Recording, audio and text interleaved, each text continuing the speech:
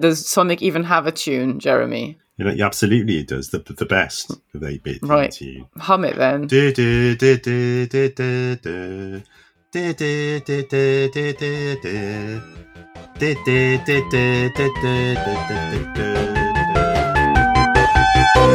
Video games contribute to violence in real life. I want to play a game. The only winning move is not to play.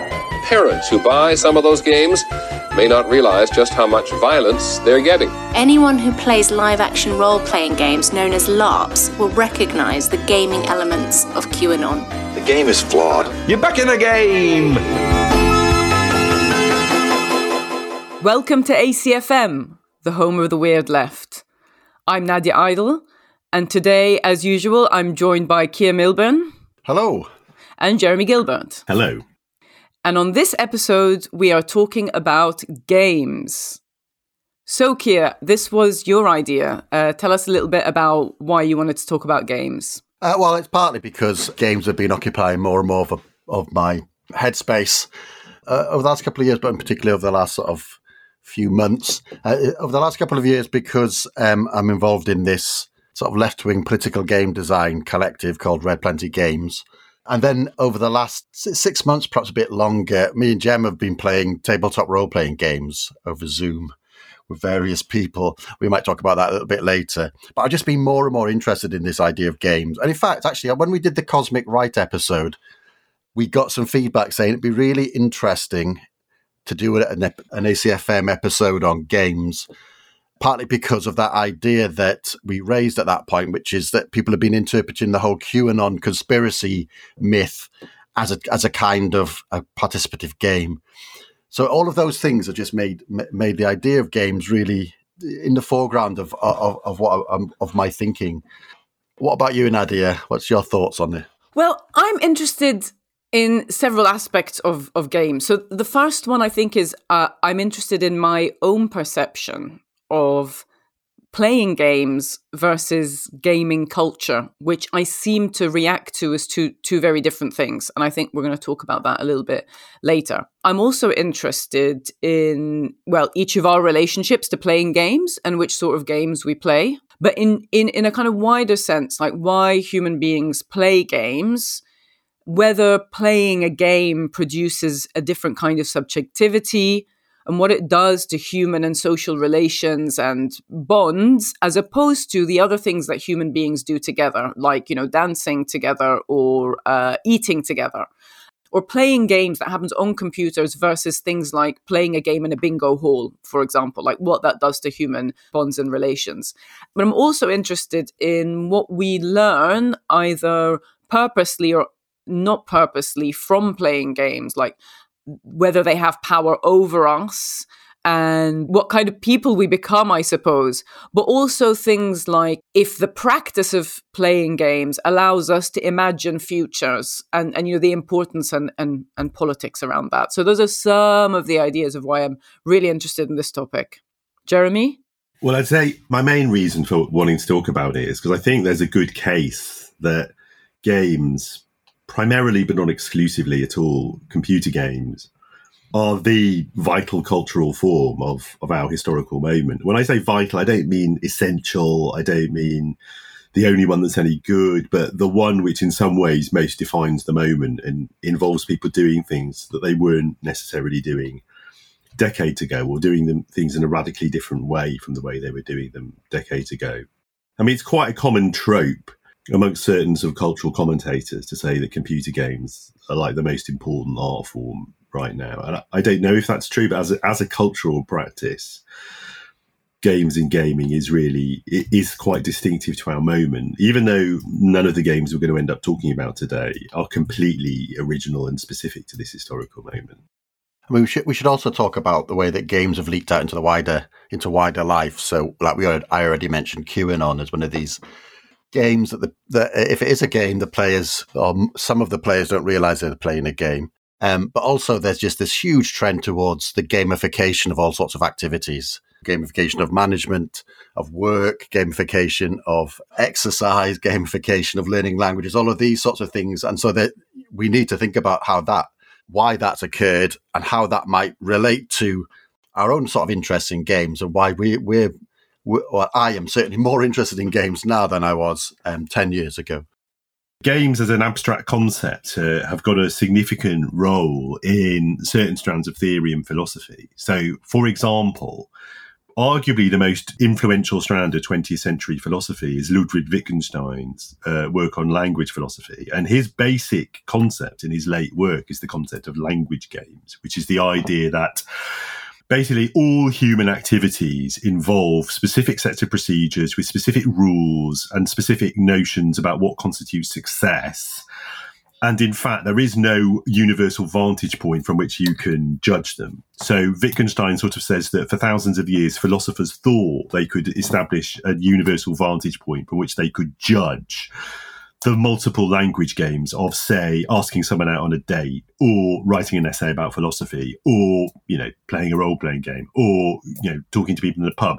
And Wittgenstein ends up at the end of it, having started off life wanting to be someone who could purify language of all doubt and ambivalence, ends up deciding, no, you can't do that. And in fact, everything we do is just about these different language games that don't have any overarching language game that can define them all.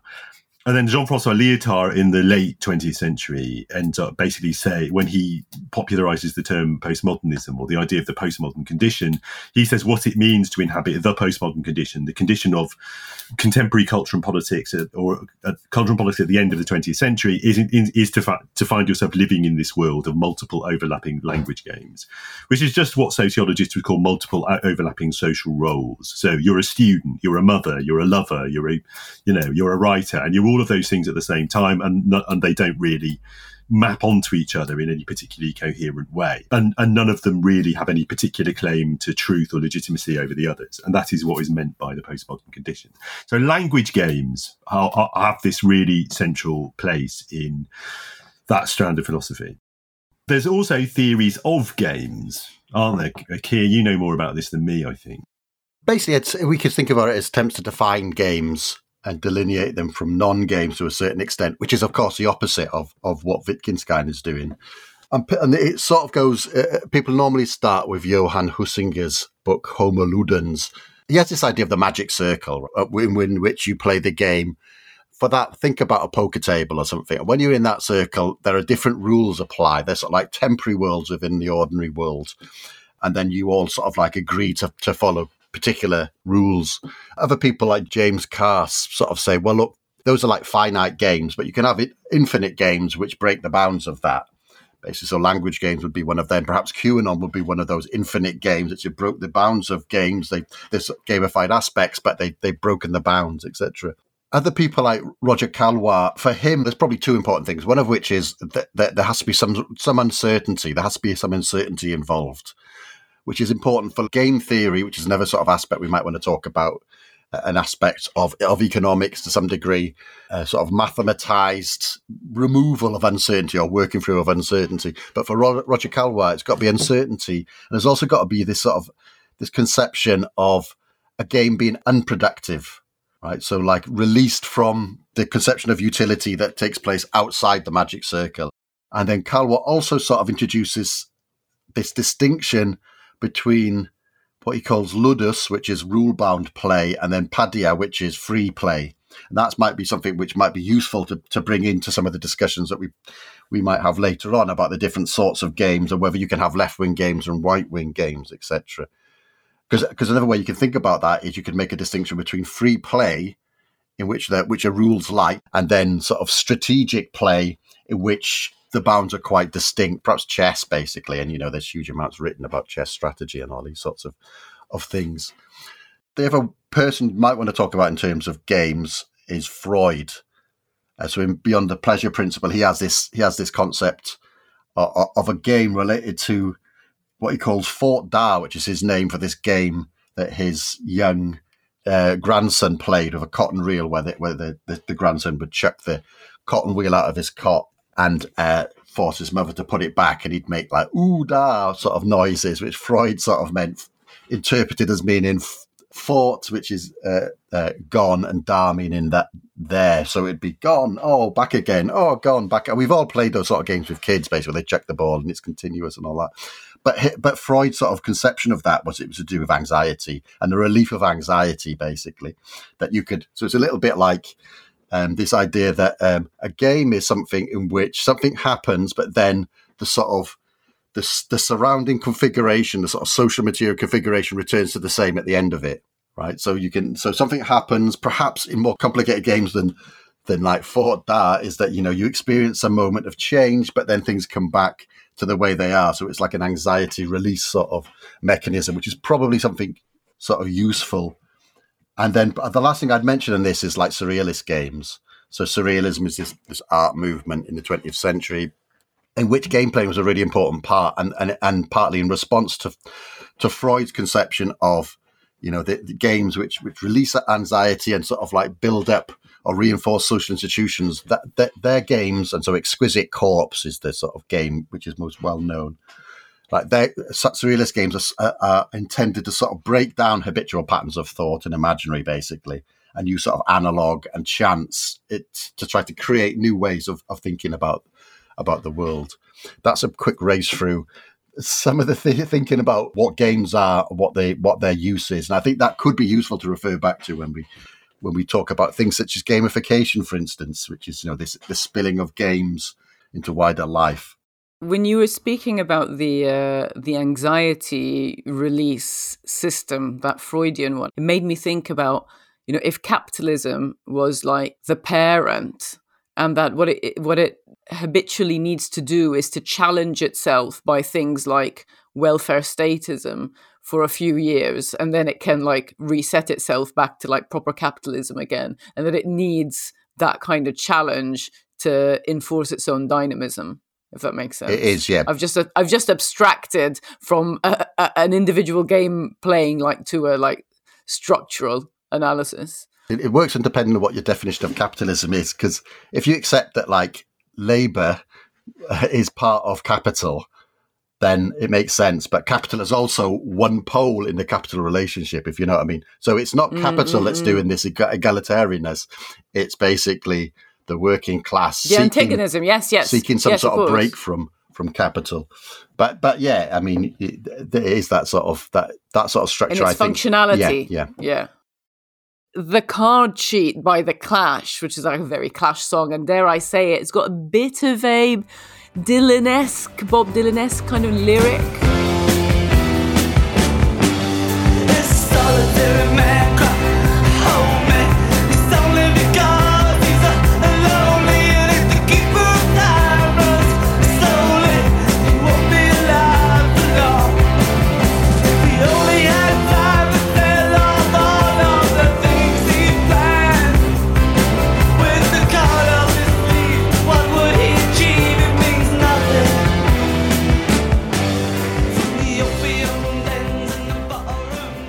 I think we should say something more then about game theory that Keir already alluded to.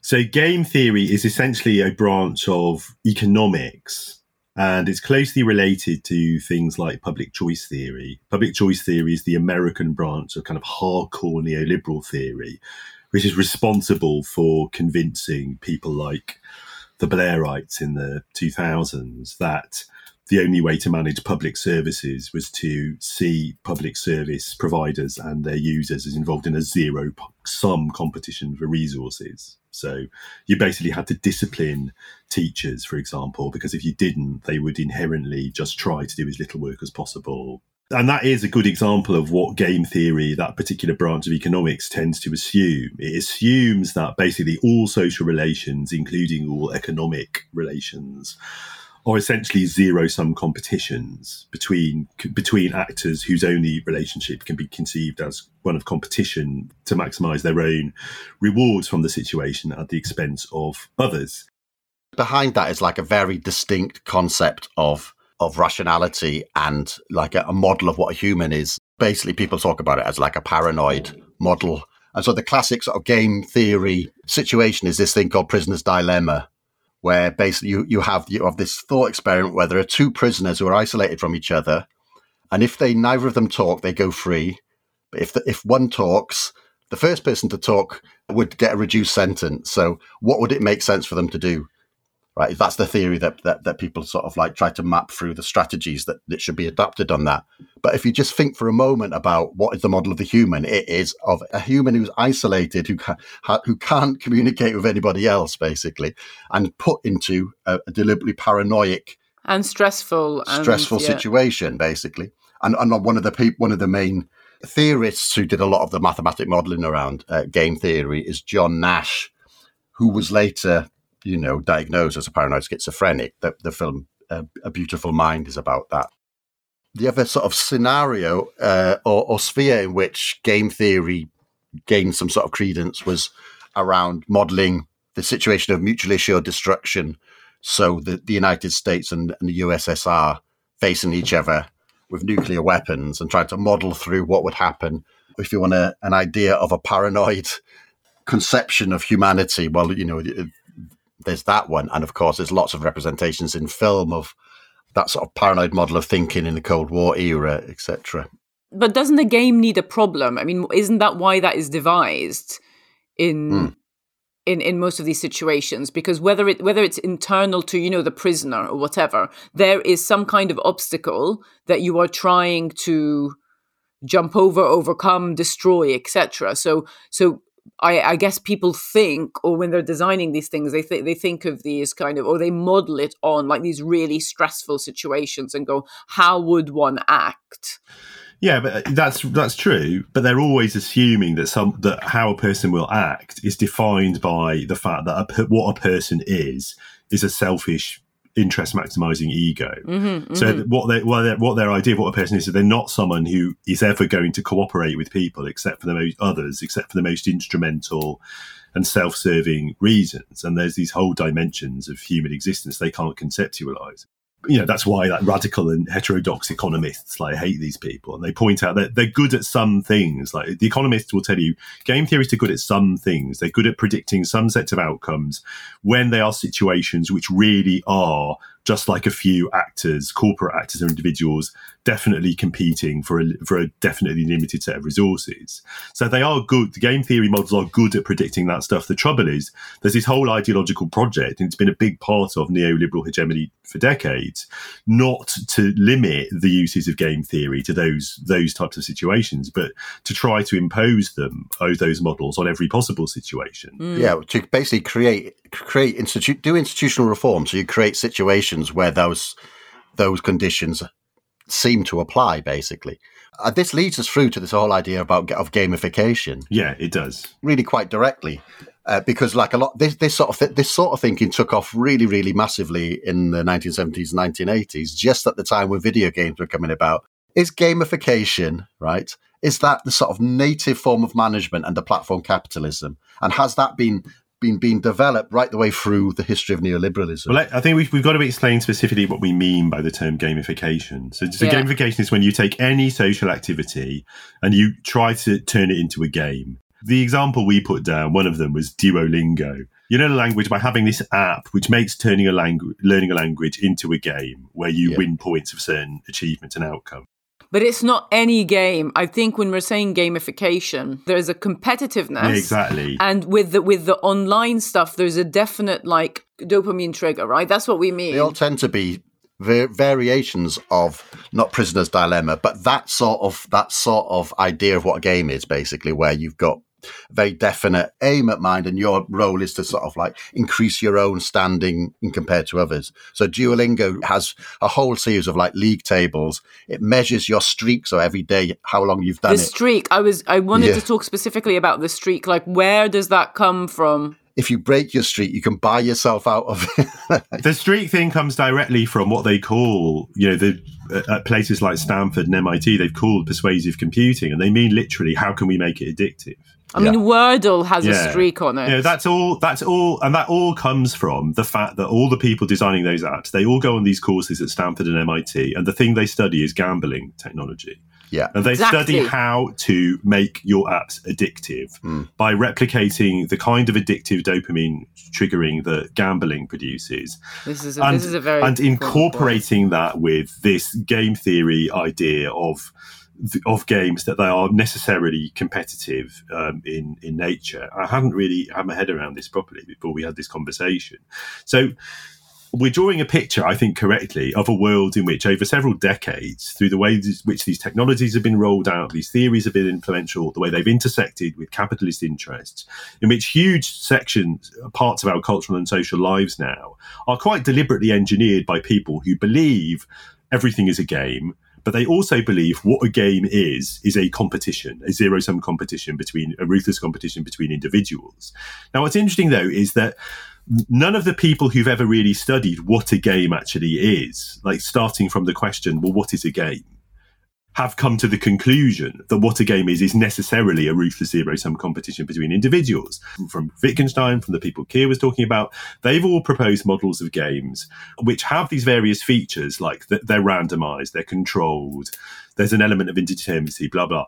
And they can be competitive, but they're not necessarily competitive. This is one reason why for so many people, there seems to be this intuition that there is something sort of counter-normative about doing role-playing games, something sort of liberating. And because role-playing games are the definitive example of games which have the classic features of games as defined by those theorists of games, but are non-competitive, are resolutely non-competitive. But also it necessarily breaks through capitalist realism because it makes you able to imagine, like you're saying, in this time frame or in this world, we will imagine things to be different than they are. Yeah. And so when you break through realism, that's the one thing that capitalism doesn't want, is that kind of imaginary, unless it's controlled within a very specific ritual of license. Yeah. Right? Yeah. And that does come to an interesting question. It comes to an interesting question about game playing. Where do you draw the line between saying that, doing something like, whether it's playing a computer game or, playing some kind of VR simulation or playing Minecraft or playing a tabletop role-playing game,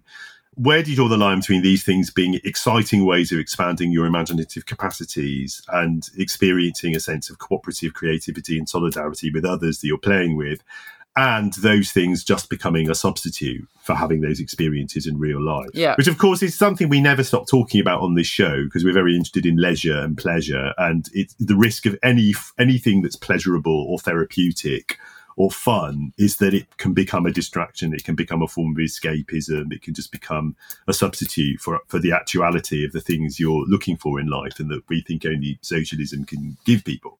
And I suppose in a way I'm answering my own question because I tend to think there's obviously a long history of a kind of left Puritanism, which is very anxious that anything that's too much fun and anything that feels too much like the way you're only really supposed to feel after the revolution is a danger.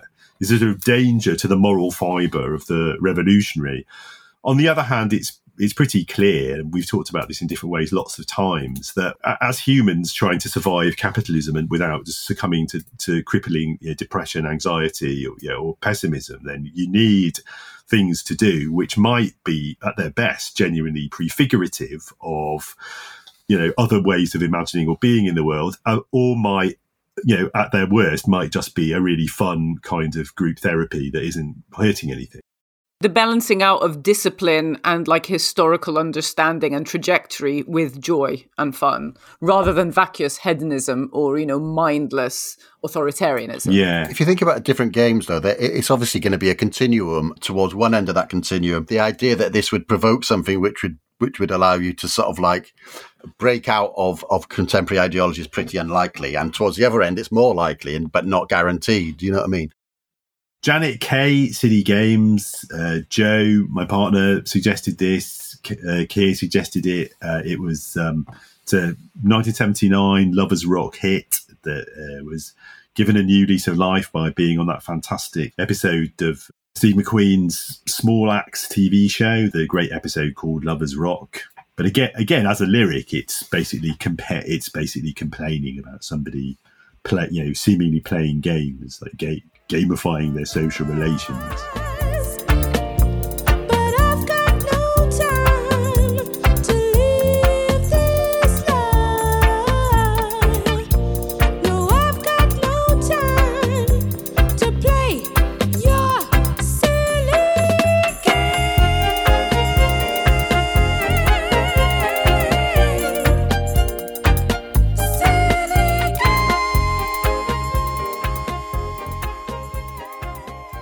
over the last year, I've had an Xbox Series S. And I did not know this, actually, that you had an Xbox. Well, I had a sort of, I had ZX81s and like really early computer games and played in the 80s when I was a kid and played, a few games on them. I wasn't particularly massive gamer. Then in the 90s, I used to sort of play computer games with friends, primarily in a sort of social way where we'd all get drunk and take turns playing the game or whatever. I had a games console for like 15 years at least.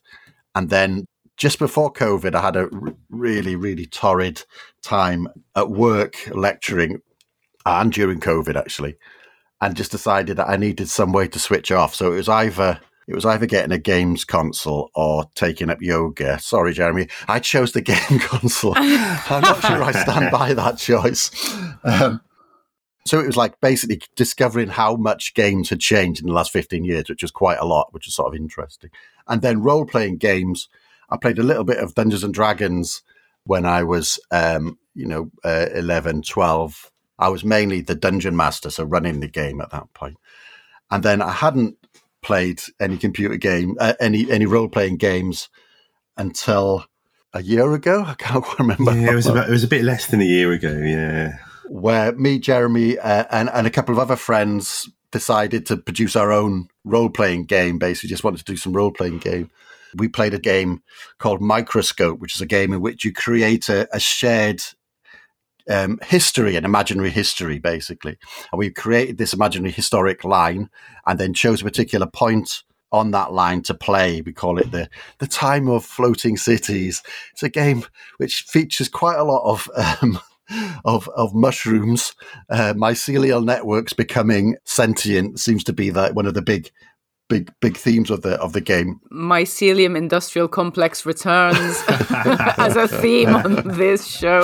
But interestingly, in preparation for this game, Jem ran a game called Comrades, which is a tabletop role-playing game with us three in it, and Matt and Chal, who are the two people who produce ACFM. We had a game of this last week. We'll talk about that a little bit later, but we basically played that on a different part of this timeline that we'd created for the game Microscope. And then Jeremy has recruited me into some other role-playing games. So that's my experience of games.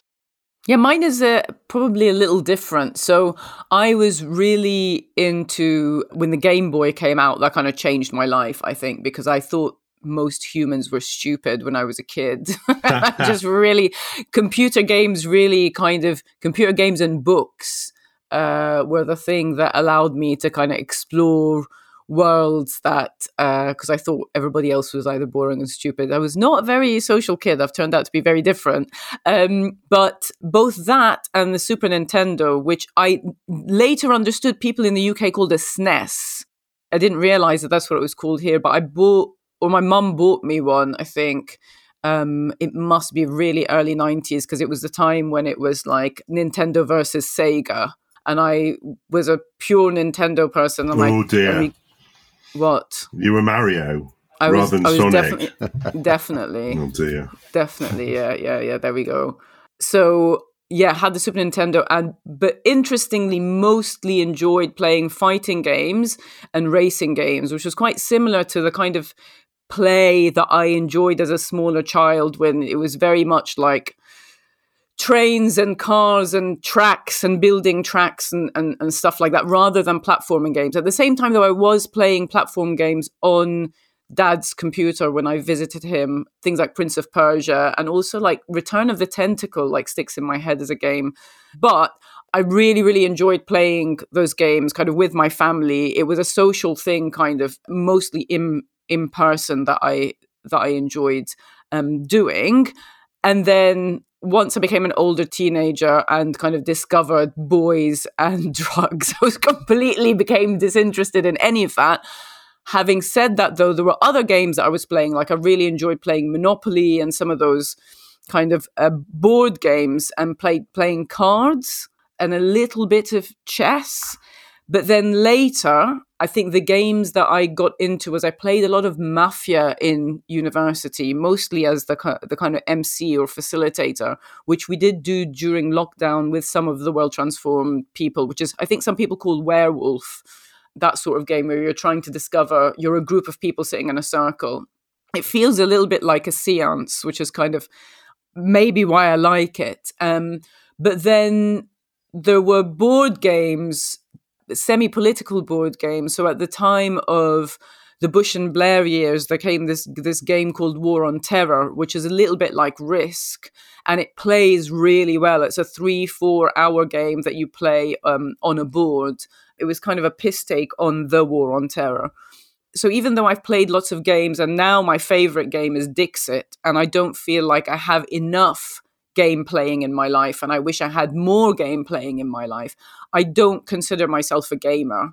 And that I thought was a really interesting thing that I'd like to interrogate as part of this episode. Is for me, a gamer is a kind of like, it's like a boys or incels, or it's some kind of like misogynistic space. And I'm not sure if that's fair, or if it is because that is the dominant sort of form of playing games kind of online by yourself in a room that exists in culture. So yeah, I'd like to think about that. I see it more as something that I do rather than an identity, I suppose. Like I've never associated myself with it.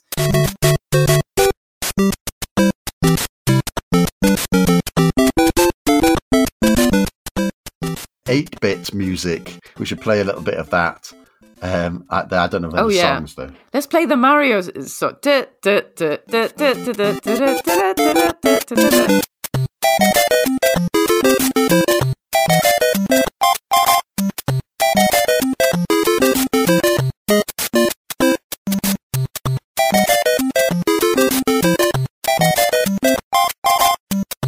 I guess from age of sort of 11, 12, I was really interested in games. Like I liked strategy games like chess and especially Go, the classic East Asian board game, which I still really like playing sometimes. And then, like a lot of people, when I was kind of 11, 12, I got into Dungeons and Dragons, but I'm going to presume people listening basically know what Dungeons and Dragons is and the basic format of a tabletop role-playing game. If you don't, we're going to record a microdose about the kind of history of that cultural form. The thing is, Dungeons and Dragons it's by far the best known tabletop role-playing game in the world. It was then and it still is, and it's by far the most played. But there are lots of others, and even from the early 80s, there was a whole kind of culture.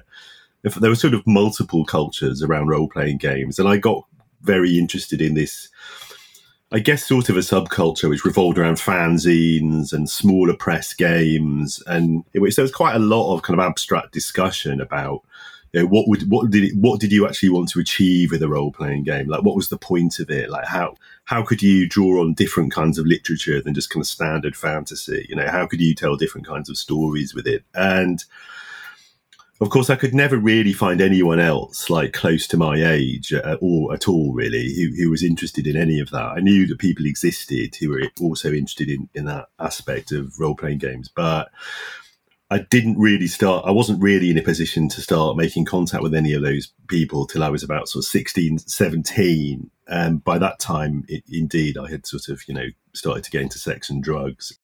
It's a standard story with people who go through that process is, I gave up on, I sort of gave up on it because it was geeky and embarrassing. And it really wasn't, to be honest. It was, I had a group of friends at sixth form none of whom had been interested in those games, but they heard me kind of wax lyrical about the idea of these games as sort of experimental form of almost kind of collective art practice. And they were quite excited by the idea of doing it, but like none of them had any previous experience or really had any interest, like outside my enthusiasm in the hobby. And in the end, it was just too much effort to carry on with it. And we just decided to form a band instead and just do other stuff. So I became, by the time I was late in sixth form, I became a cool guy, but I sort of became a cool guy because my attempts to be a sort of game geek had just failed. They foundered on. It was also because there was a massive like D&D club at my sixth form, but it was all full of like acne-ridden male science students who were into heavy metal. Like none of the And when I went into the room and said, look, have any of you ever played a game other than Dungeons and Dragons? They all looked at me like I was crazy. And I think that was the day, like the first couple of weeks of sixth form, I thought, I'm just going to park this. Maybe I'll come back to it one day. And then, 30 odd years later, in the middle of the pandemic, I'd sort of become aware through listening to various podcasts and kind of just living in the culture as one does, that the whole role-playing game scene had really evolved, that actually there were far more people involved these days who were into the same kind of game, those gaming ideas, and you could do it online now, so you didn't have to schlep to somebody's house. And then at the depth of the pandemic, I was, Joe, my partner, was getting quite worried about my complete lack of any sort of social activity, because obviously parties and DJing and yoga classes and all that stuff, all of it wasn't happening. So she really encouraged me to sort of start playing role-playing games as just something to do with my friends online. And the fact that Keir was also really interested, was a big motivator. I'm now in the situation, I've acquired yet another hobby, and the pandemic's over and people are wanting me to go out for beers and DJ and do talks, and I don't know how I'm going to manage it all, but life goes on. and computer games, I was around for the sort of birth of arcade culture when I was living in the States in sort of 1980, 81, which is where I also discovered Dungeons and Dragons. And so me and my friends, we were too young to have lots of quarters to put in arcade machines. So we would trek for 20 minutes. I love arcades. We'd go to the arcade and we'd basically be able to play on these machines for 5 minutes, and then we'd run out of money and we'd spend 20 minutes trekking home again. But it was so kind of magical and captivating that we would do it.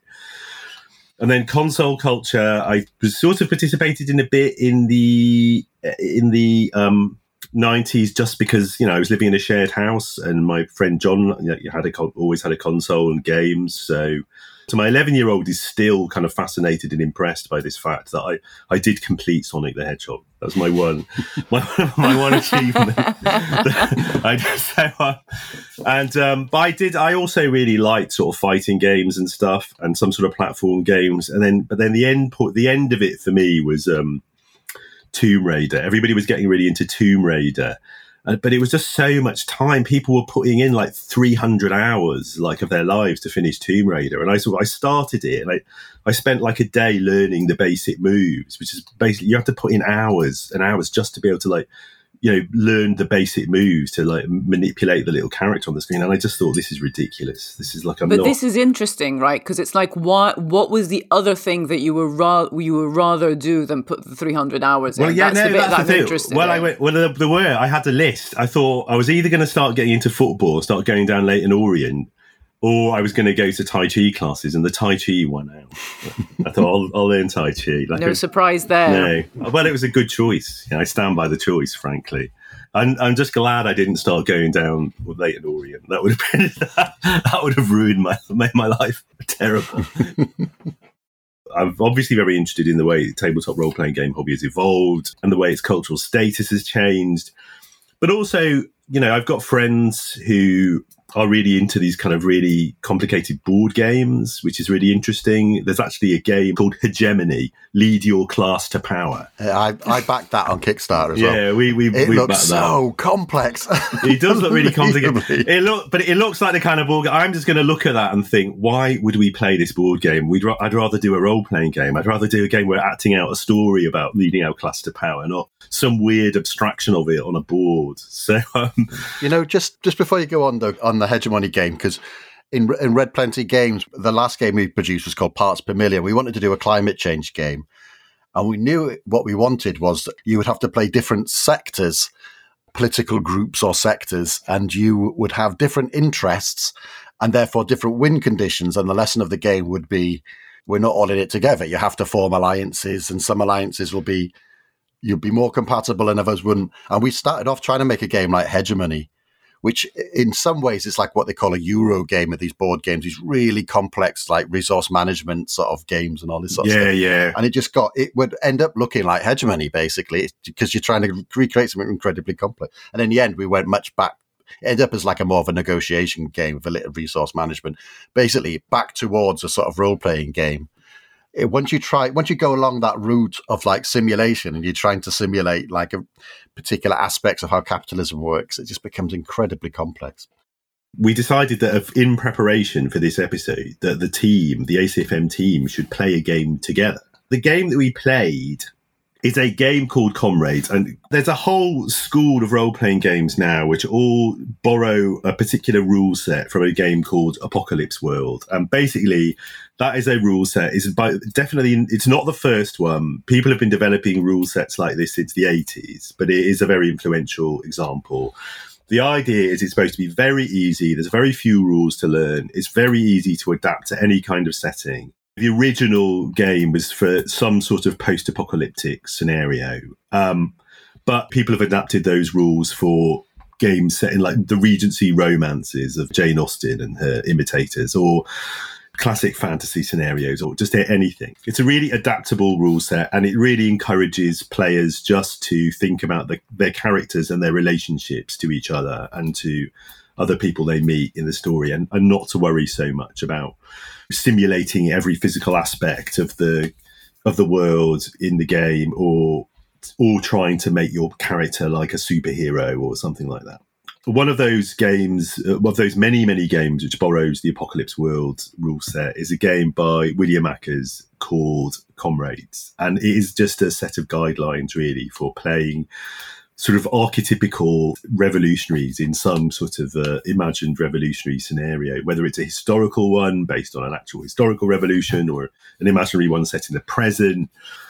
And we had a talk about what kind of setting people would enjoy playing in, and we decided that what we would... Ilford. Yeah. Ilford was the locale. Yeah. Well, I decided on Ilford. Ilford, London. I decided on Ilford, and it would be set in Ilford in 2171 during a Britain in civil war. Years and years ago, a friend of mine asked me if you could make a film, if you could make a feature film, like what would it be? I said I would make a sort of cyberpunk film, but it would be based on the life of Antonio Gramsci. It would be set in a version of an imagined future Britain. Some of the events would be based on Italy in the 20s. I invented a kind of future history of Britain and the world from now into the next 150 years. So Nadia and Keir and Chal and Matt were playing the roles of these characters who were basically having to deal with the fact that, Britain was in the throes of civil war, and the oppressive government forces were expected soon to come and try to occupy Ilford, which is on the border of the Socialist Republic of London. It was a long session. We played on Zoom together for 6 hours, and everybody really seemed to enjoy it. Let's find out. What did you think, Nadia? What did you think about playing it? I mean, it's not that I was skeptical. I found it really difficult to engage with the prep. I thought playing the game is going to be different to reading about the game. And I kind of knew that, but I found the reading about it very difficult. I just didn't know whether I was going to enjoy it or not. But I really enjoyed it. One, I thought Jeremy was an amazing MC. I was really surprised to hear you say that you've not done this many times. It was a really simple game. And what was interesting for me is that it was sort of halfway through, I started seeing all of these people on screen as their characters, rather than the people that I know and work with well, and started thinking, right, what do I need to do to convince these people to do the thing that I think is the best outcome for the group? Because there's all of this stuff happening. There's an invasion coming from the north. And I just really enjoyed the creativity of it. And I really got into it. Probably about half an hour or an hour before the game ended, I was just like, oh yeah, this is going to end in a really ACFM ending, isn't it? And of course it did, which is that everybody was obsessed with putting on a big rave. And that became kind of the solution to the world's problems, which I really enjoyed. So yeah, in the end, I found it actually very energizing, in the same way that I found the consciousness raising that we were doing online energizing. And I didn't see that coming at all. And I think it was more about the play. I didn't feel oh, this has taught me how to be a better comrade. I will now, behave in certain ways in meetings, because, you know, there was a big meeting. We kept being pulled into meetings, which my character kept rolling their eyes at. I understand. This is my idea of a great role-playing game, listeners. Jeremy was obsessed with meetings. I kept saying it's the meeting scene from Ken Loach's Land and Freedom over and over again. and I was constantly trying to find a way to, you know, escape these meetings and actually do like real-world activism, which is kind of quite similar, I guess, to what I do in real life, but I found it really enjoyable when we played the Social Strike game, which is a Red Plenty game.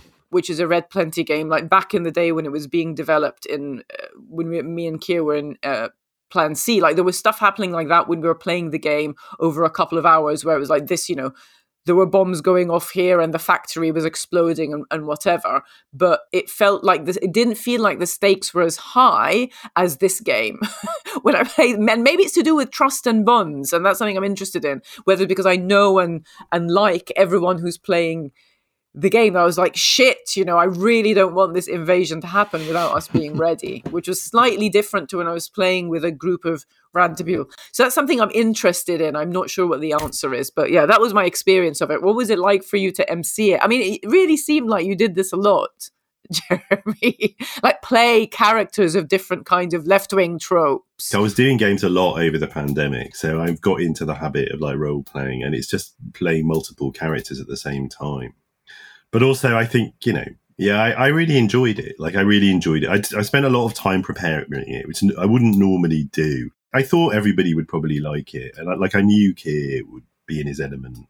But I was pleasantly surprised how much everybody got into their characters and kind of got into the whole concept. I had sort of already started doing it a bit, but I sort of feel like Keir and I sort of decided last year we'll get back into role-playing games, you know, and together. But one of the big motivations was that we'd become aware that there were loads of like political games on the market now. There's loads of kind of left-wing games. So this is the most explicit and kind of simply explicit kind of revolutionary role-playing games. But there are loads, and the whole politics of the scene has really shifted, to be honest, and it mostly sort of shifted to the left in a lot of ways. And this seemed like a good opportunity for us to play this left-wing game that's been published called Comrades. But there were moments when I thought, is this a bit of a busman's holiday for us? I was sort of interested in playing a left-wing game, particularly because it was a left-wing game, basically. And I'm sort of interested in thinking through what you can do with these things. And there was one moment when we played Comrades where we actually sort of fell into a discussion about whether it was right to deceive other characters, non-player characters, for revolutionary ends, basically, or whether you should be honest all the time. You produce situations and you talk through real sort of dilemmas, basically, because it's not a particularly obvious answer to that question. And we sort of talked through it a bit without putting ourselves completely on the line, because I was playing a character whose life involved quite a lot of deception anyway. It made me think that left-wing role-playing games could prove a function of like producing situations in which you have to think through these questions in a way which could be useful in real life. Yeah, and I mean, that is politics, effectively. Like thinking about, do I want to build coalition and alliance here? And does that involve some kind of politicking about interests? I mean, we all do that all the time. The extreme of that is being lying and deceptive. And the other extreme is being completely non-tactical and like, you know, taking everything and speaking at face value all of the time, which doesn't work either when you're trying to build worlds. And it's that kind of dance where you're trying not to be a complete deceptive knob, but you're also trying to get what you want because you think it's what's right. Which happens all of the time in kind of, especially at moments of, you know, crisis or movement in real life.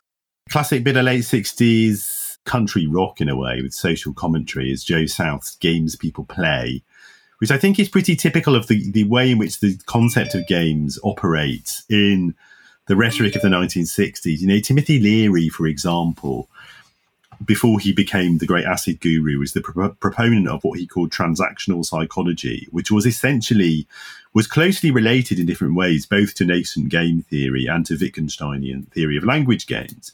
And it was basically based on the idea that people are always playing social games with each other, and that's just what the nature of social interaction, and that's how to conceptualize them. And then when Leary gets into Acid, he decides actually you can escape all those social games through the advanced, the practical mysticism of the psychedelic experience. And the idea that somehow social routines, social conventions are all just sort of meaningless games. And in this sense, games is a negatively marked term. It's a really key theme in the lyrics of countercultural rock. It's absolutely central to Bob Dylan's kind of songwriting in the 1960s. So in all these contexts, games is like a bad thing. Games are a bad thing. Games are counterposed to the authenticity of meaningful interaction. What the games people play now, every night and every day now, never meaning what they say now, never saying what they mean, while they while away the hours in their ivory towers, till they're covered up with flowers in the back of a black limousine. Whoa,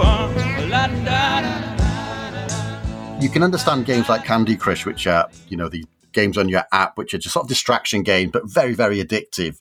In fact, I think you can probably understand them in terms of anxiety as well.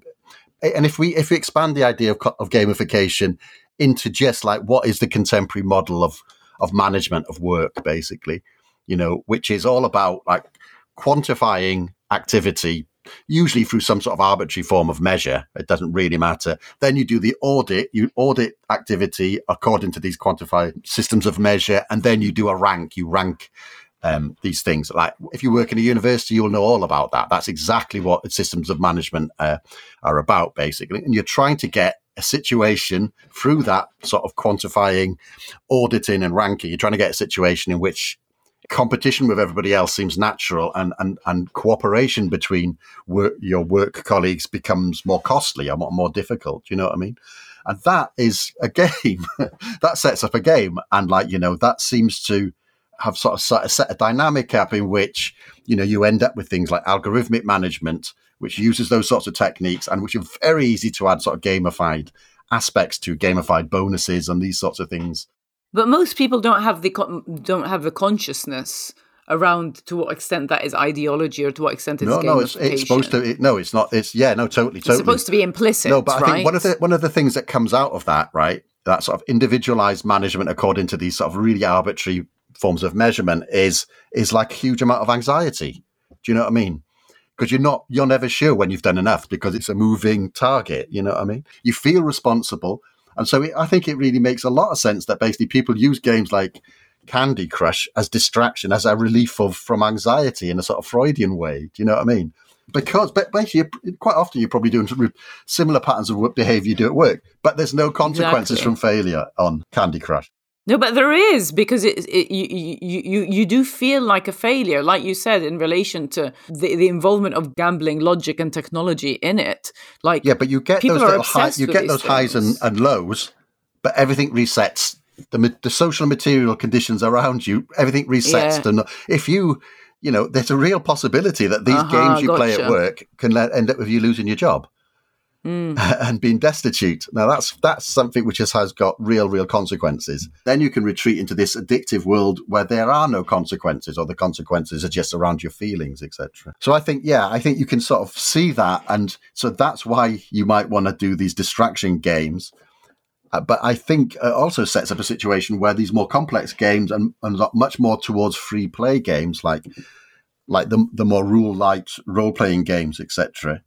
You can also see the attraction of that, because that is the sort of like modeling of agency in a way, which there are no consequences either, because the worst that can happen is your character dies, etc., and all these sorts of things. So you just have to create a new one.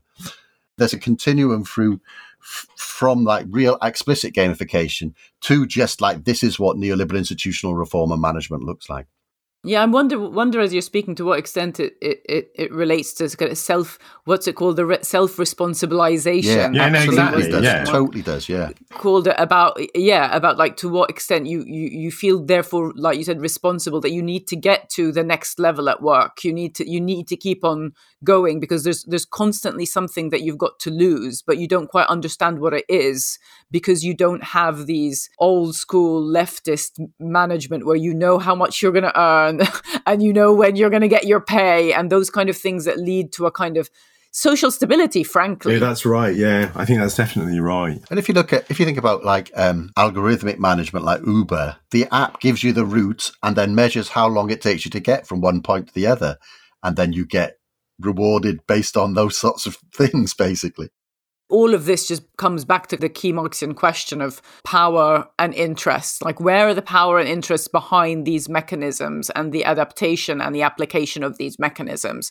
And to what extent are they supposed to work in non-explicitly gaming environments, like, the workplace or in management, where actually does it end up folding in a lot of capitalism's essential bureaucracy, late capitalism bureaucracy, and it actually doesn't work in the end, except just stresses everyone out. Productivity has dropped off a cliff during this period as well. So it hasn't worked in terms of like, if you think management is about increasing efficiency and productivity, it's been a disastrous failure the last 4 years. Yeah. If you think management is about preventing class consciousness and preventing organisation in the workplace, it's worked very well.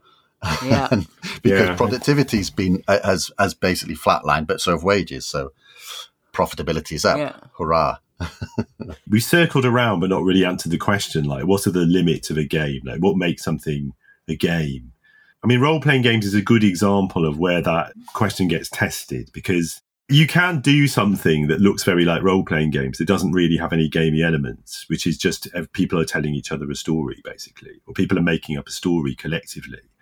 And then I guess the consensus within the world of role-playing games is that most people involved in them don't just want to do that. They want it still to be a game. And what makes it a game is, we've already said a bit, is there's a bit of randomization and there's some kind of rules, like however thin they are, however flexible they are, there's some set of parameters which you have to gain. You end up learning how to use those to achieve goals within the context of the game, even though the goals you're achieving are not necessarily competitive goals.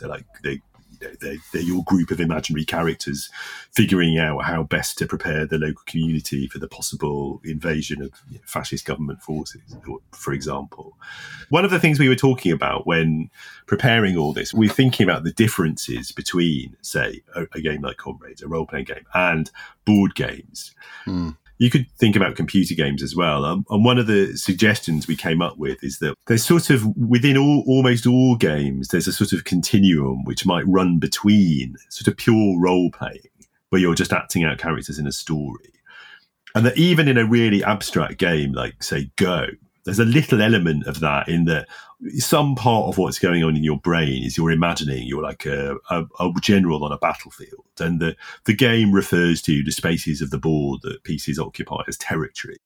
And at the other end of the continuum, there's a set of rules and procedures which are purely abstract. And there isn't necessarily randomization, because there isn't randomization in chess or Go, although, I mean, the individual player experiences a certain kind of randomization in that it's unpredictability. They can't predict the outcomes of the other players. So maybe, I think unpredictability rather than randomization is probably the term. But all games have some of those elements, like, to a tiny extent. And what makes different games different is that they have them to different extents.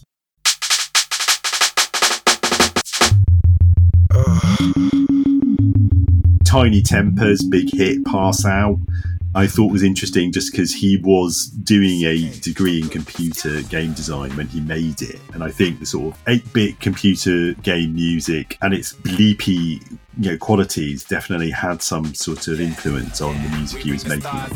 We bring the women and the cars out. Let's have a toast, a celebration, get a glass out. And we can do this until we pass out. Let it play. I've been reading this book, Experimental Games by Patrick Jagoda. You know, he's basically a social theorist who writes about games and gamification. And he's got this distinction between like games which are problem solving, but you solve a problem which is given, basically. And so, of course, that's what game theory is. You know, here's the problem which is given, here are the assumptions behind it. Now try to remove the unpredictability by strategizing it, basically. And then he says that other games, you know, and he prefers the latter term, are problem making or problem finding. You create your own problem that you then attempt to solve. Yeah, role-playing games lean more towards the problem finding sort of game. So when we played Comrades the other day, there were some problems there we had to solve, but we invented our own problems about we wanted to put a rave on. Where are we going to get the decks? Where are we going to get the sound system? Exactly. Yeah, we were finding our own problems and then addressing those, basically, and then complicating them because we suddenly discovered that the M1 was a waterway, etc., etc.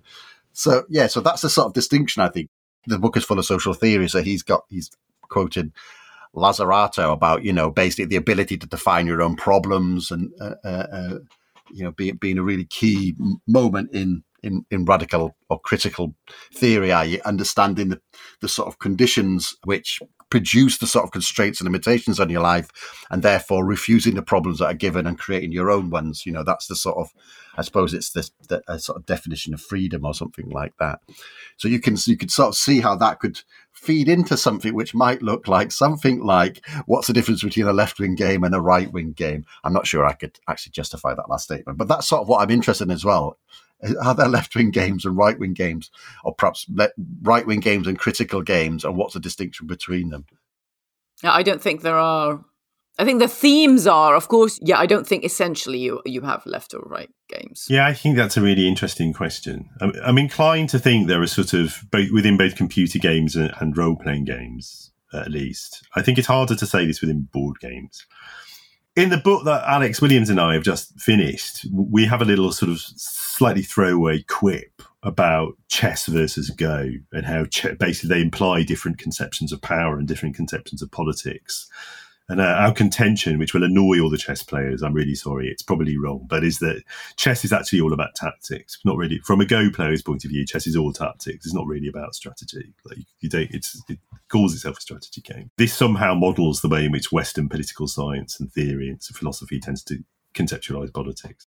It's not really a left-right distinction, but it does raise an interesting question about the extent to which even very abstract games can possibly embody certain sets of preconceptions about the way in which, I mean, to some extent, just the way in which relationality works. With things like role-playing games and computer games, in which a lot of the time very specific themes or very specific narrative concepts are thematized, you might be able to say there are right-wing and left-wing games. And I would say definitely there are lots of people within the worlds of tabletop role-playing games who think that you can have left-wing games and right-wing games, and who think that you can have themes, narrative themes. But they're really, I think Nadia might be right, actually, from that point of view, because if you think about where those debates are usually in a lot of computer games, not always, but a lot of the time, and a lot of the time with role-playing games, really what the debates people are having about whether certain games can be left-wing or right-wing are just the same. They're just analogues of debates about whether certain kinds of fiction can be right-wing or left-wing.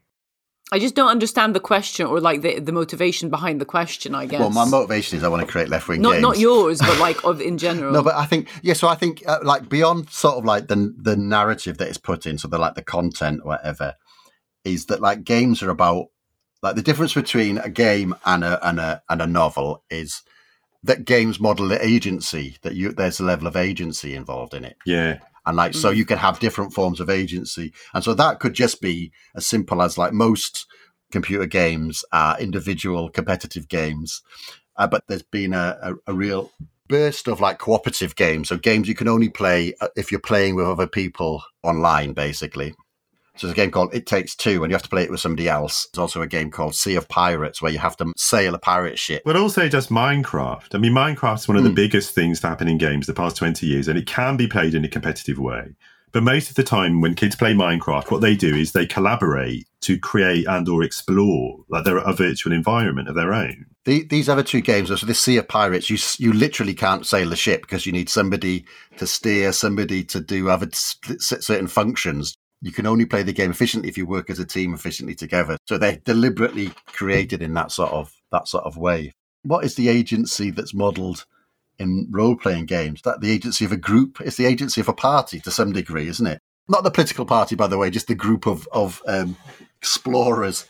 I think that's really interesting. I think we should talk about that in the microdose. You might be right, because I think there is a whole history, but I think we have to get into the weeds a little bit. I think there's a whole back and forth, left-right debate within the history of role-playing games about exactly that question, like who is the subject? Is it the group or the individual?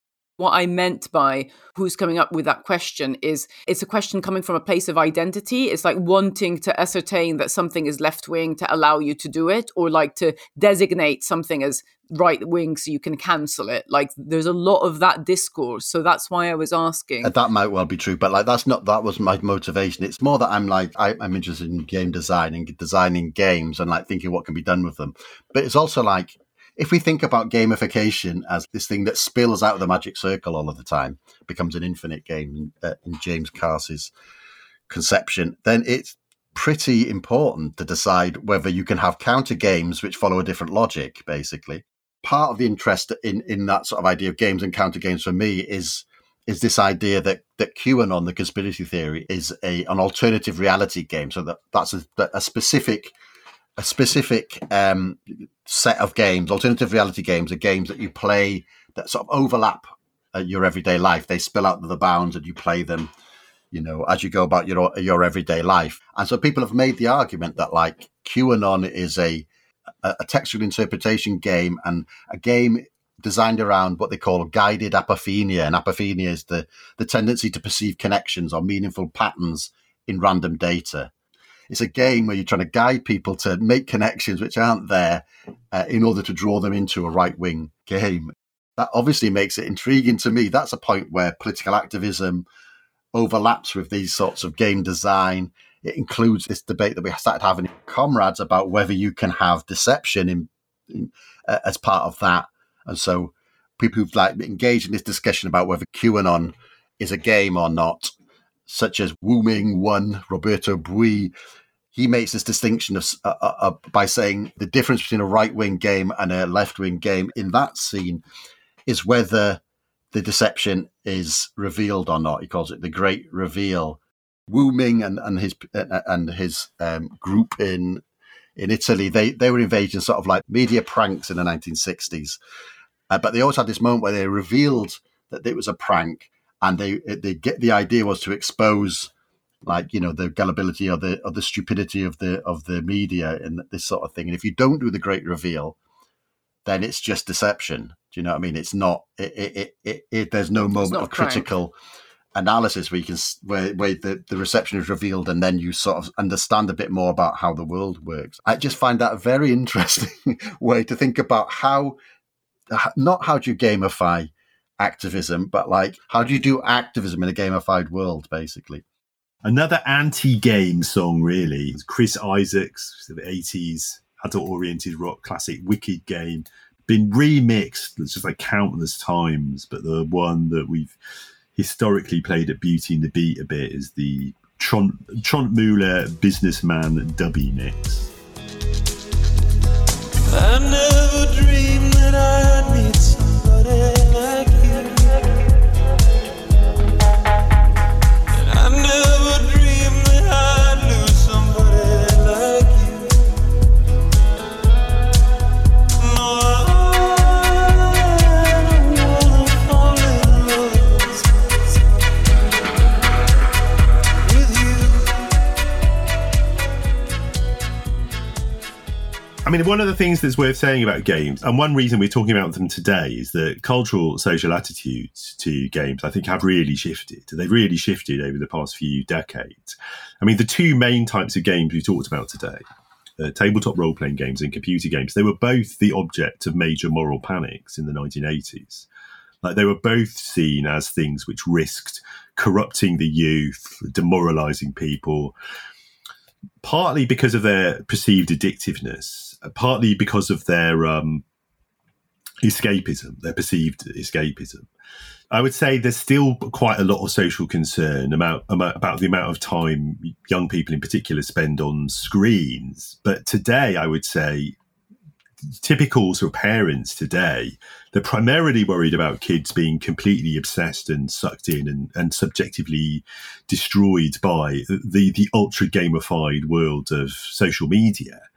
And I think attitudes even to computer games have really shifted, like compared to your adolescent daughter, like spending all her time, on Instagram, like just playing like Zelda for hours or something seems like wholesome. Does Zelda still exist? Yeah, Zelda's still massive in different iterations. There's new versions of Zelda. It's a proper activity, it's a story, she's not going to get bullied playing Zelda. She's not being trained into massively paranoid forms of self-regulatory, narcissism of the kinds we've been talking about on Zelda. So Zelda, which once would have been seen something to worry about, my kid's addicted to these platform games and is playing them for hours all day. Now it just seems like positively wholesome. And tabletop role-playing games, which like back in the 80s they were subject to this moral panic from the Christian right, who thought they were leading people into Satanism. But even people like my kind of left-wing sort of activist parents were very, looked very askance at what seemed to be the slightly degenerate escapism of like doing role-playing games.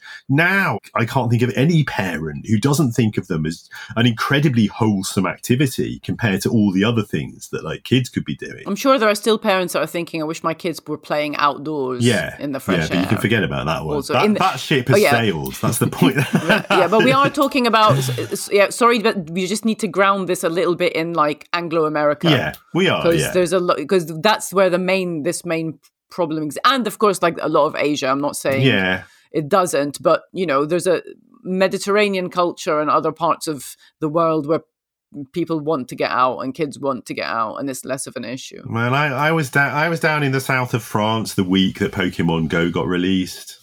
Like people, it was all over the place. Like people were mad for it. Pokemon Go gets played outside. Yeah, but that's what all the kids. That's what it was a big deal because the kids were going outside for a change. Like, nice. And that's like, the beautiful Mediterranean. I take your point, but I think it is pretty ubiquitous. One of the things that's really interesting to think about when thinking about changing cultures in gaming and attitude to gaming is the gender politics. And there's been anxiety like within gaming cultures, again, going back as far as the early 80s, about the idea that these were really male-dominated spaces. There's been both a kind of social reality that, like, if you went to an arcade or, as I mentioned earlier, to like a D&D club in the 80s, you would see some, maybe none, definitely very few, like girls or women there. And there's been anxiety about that ever since. And that's something that's changed to some extent. Clearly it's changed that gaming is seen as a sort of exclusively male activity, that it isn't part of the culture, so girls and women. I just want to speak briefly about how I relate to gender around games. And I think there's two things that I think about before we start talking about, Gamergate. I mean, obviously it's related to it. One is, if men and boys are able to spend so much time in front of a screen playing a game, or anyone really, then my question immediately that comes to me from the vantage point of a woman is, who's cleaning the bed sheets, who's cooking, who's making them dinner, who's keeping them alive. So I'm thinking about the social reproduction around that. And because of patriarchy, women are less able to get away with having all of that catered for them. So that's one thing that comes to mind. The second thing that comes to mind is that when you do have men under patriarchy, I mean, the same would happen to women as well, but not with the same effect. When you do have men, or young men especially, spending a lot of time doing all of their socializing without there being other women, then women, both in the gaming world and in reality, become fetishized as some kind of objectified other. If you are not socializing with women, then you start to have a fantastical idea about what women are, and you stop seeing women as people, which feeds hugely into the whole incel culture. Of course. So those are the things that I think about when I think about gaming culture and the problems with gaming culture. But we can talk more about Gamergate for those who don't know about what happened in 2014. It is really interesting, that whole incel thing and its relation, because basically the whole incel thing is like people are involuntary celibate, not because they can't find somebody to have sex with them, but because there's a gamified conception of sexual relations, and so they only want to have sex with a 7 because they think they're a 7, and they don't want to have sex with a 6 or something. And of course, there are gamified apps, dating gamified apps, etc., where you swipe left and all these sorts of things. So yeah, I think there's a really, really like that patriarchy getting embedded in the architecture of games. I know, and the conception of agencies around that is absolutely tied into it. Yeah, we could almost do a whole episode on the gamification of sexual and human relationships and dating in itself. Yeah, I hadn't even thought about that. Alison Winch and Ben Little have done a recent book about sort of patriarchy in digital culture in Silicon Valley, and that touches on a lot of these issues in quite an interesting way. Another song talking about the losing game is the beautiful Love is a Losing Game by Amy Winehouse, which has just got such a kind of honey, fluid, melancholy vibe to it.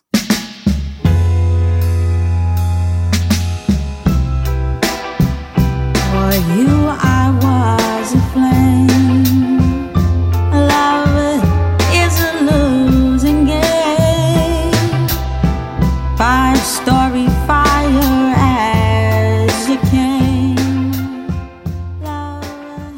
Should we talk about Gamergate? Okay. Yeah, I mean, basically the incident was a female games reviewer got picked on. The idea was that people were trying to add wokeness to gaming culture, and she was relentlessly harassed and doxxed in a horrendous way, basically. And had threats of rape and death threats and all the rest of it. Totally. Yeah, it was horrific. And that was an important moment on turning a cohort of young male gamers towards the organised far right, basically. The way you'd look at it in a wider term is that what was going on was that the game industry was trying to expand its market, basically, away from young boys, try to create new forms of games which would appeal to other people around new narratives, but also just like new conceptions of agency in games. Those young boys didn't like losing their world. But I think that it had a fairly serious impact, because I think it plays into the reason that the right won social media for a long time, in terms of they won YouTube, etc. I mean, people call it a precursor to the alt-right. Like, that's the statement that's made. Yeah, very much right, so, yeah. I think you can think about it in terms of the design of games in that as well, because a lot of that sort of competitive games, digital games, the game is you try to discover the algorithm that governs the game. And so, you want to get through this particular platform, and there's a big boss, and you have to learn the boss's moves in order so you can adapt to them and kill the boss. So it's about learning the algorithm and then adapting to the algorithm, which is, of course, exactly the same for social media. That's what you do in social media. If you want to win social media, you have to learn the algorithm and the way that people interact with those algorithms and conform to it. And I think that whole Gamergate thing fed into the alt-right, and I think it gave the alt-right an advantage in the new emerging hegemony of the social media platforms such as YouTube, Facebook, Twitter, etc. Perhaps a bit less on Twitter, actually. But also it was one of the big incidents that built the mechanisms of this kind of behavior of really going for the extreme harassment of a female, which we see as commonplace now of women in public life. And it's not like, she came up and said something that was that radical. Do you know what I mean? It's just that once you decide that she's a target, a female is a target, then everything is game. Yeah. And I'm using the word game there, right? That sort of culture was rife on message boards like 4chan, etc. Totally, but that you're didn't right. necessarily have a political direction. The direction was like teenage nihilism, basically. But you should remember around 2011, an Anonymous came off out of the 4chans, and basically they were, to some extent, they were a left-wing collective who would go after Scientologists, but they would also support the whole 2011 movement. And it was like incidents like Gamergate that 4chan culture was escaping 4chan, getting wider, but it took on a very definite pro-fascist direction, basically, which I think is only just, well, not 4chan, but that whole wider culture is basically only just adjusting or recovering from now. We should say her name, Anita Sarkeesian. Yeah. At the least. So I thought we should play Pinball Wizard by The Who, which is this really energetic song about this deaf, dumb and blind kid who's just like an absolute wizard in the arcades. And it's a really fun song with great energy, and I just love it. Ever since I was a young boy, I played the silver ball. From Soho down to Brighton, I must have played them all. But I ain't seen nothing like him in any amusement hall. That deaf, dumb and blind kid sure plays a mean pinball. My sense around Gamergate, and this also relates to analogous debates that have taken place mainly around Dungeons and Dragons, really since around the same time, is that these are perceived as sort of sites of struggle, especially by quite young people who are very invested in them, but also by some older people. They're seen as sites of political struggle, but mostly the struggle often seems to be between sort of liberalism and conservatism. Like, it often feels like the left as such, like radicalism as such, doesn't have much of a dog in the fight. We've got liberal, feminist, anti-racist, so liberal cosmopolitan games, and you've got just clearly proto-fascist games, which are just about shooting people who might or might not look different from you, but they're definitely your enemies because they're other people. And the question of, well, what do socialist games look like doesn't even really get addressed, because the left haven't had the material resources or the ideological weight to be part of that conversation. Maybe us becoming interested in this is partly a symptom, it's partly a function of that, I think, sort of changing a bit as part of the broader, incomplete, inconsistent, halting, stuttering, but real revival of the left since about 2015.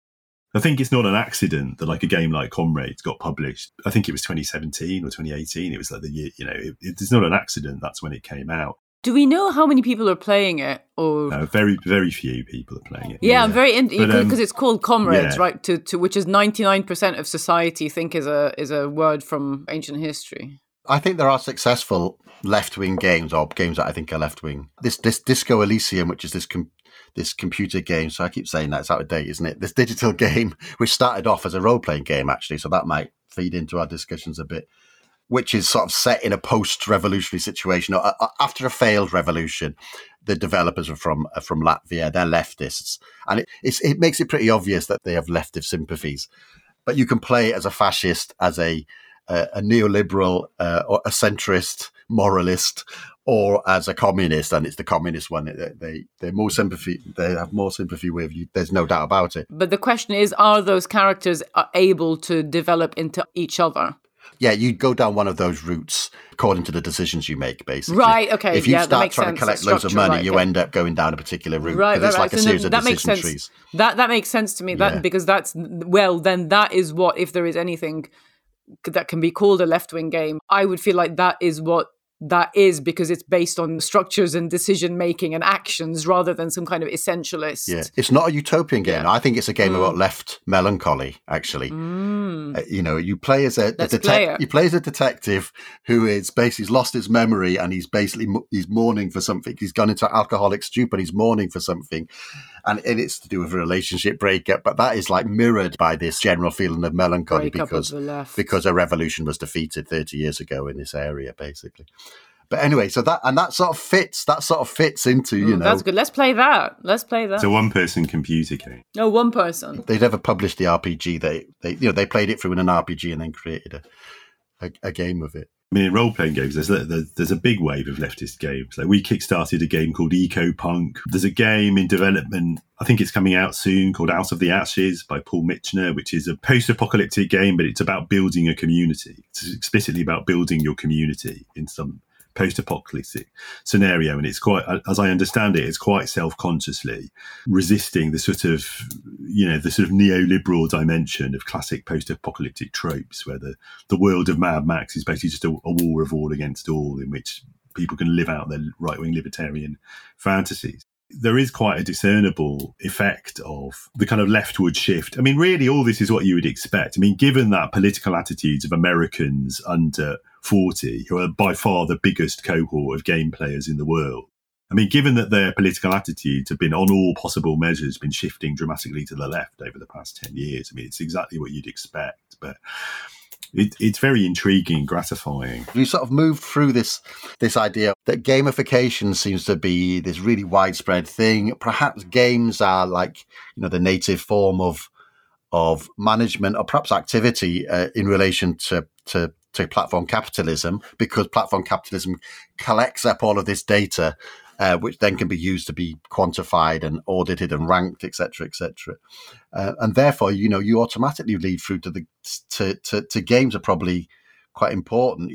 Games as in consciously thinking about producing and playing particular types of games and understanding what games are trying to nudge you into doing is probably an important part of political activism.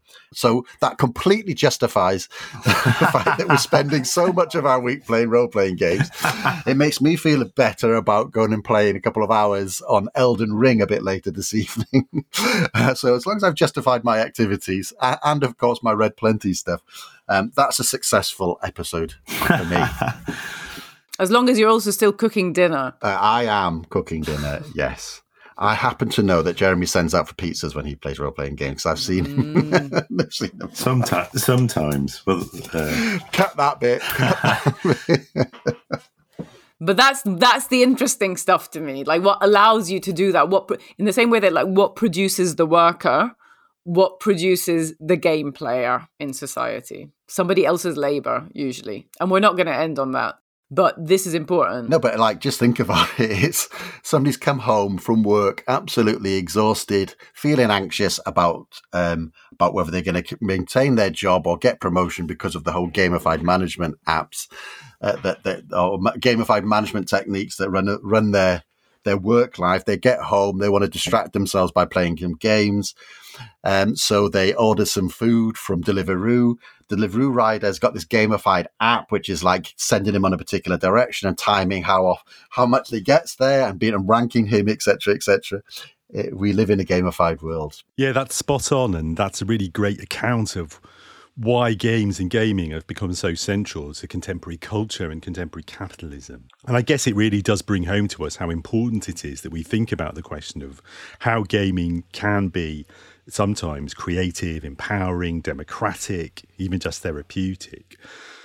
I mean, what all this conversation really brings home to me is the importance of asking ourselves now in the 21st century whether we can have some control collectively over the games that we play, rather than just letting the games play us.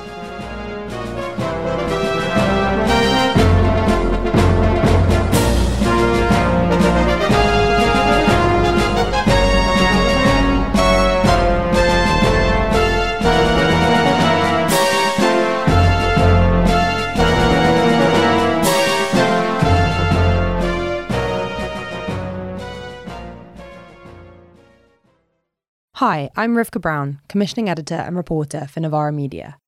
A few weeks ago, we set out with a huge ambition to grow our monthly supporter base from 6,000 to 10,000 people, giving us the strong foundation we need to plan our future, produce more and better podcasts, videos and articles, and bring independent journalism to an even bigger audience.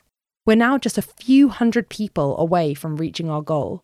So if you've ever thought about supporting us, now's the time to head to novaramedia.com/support and donate anything you can from just £1 a month.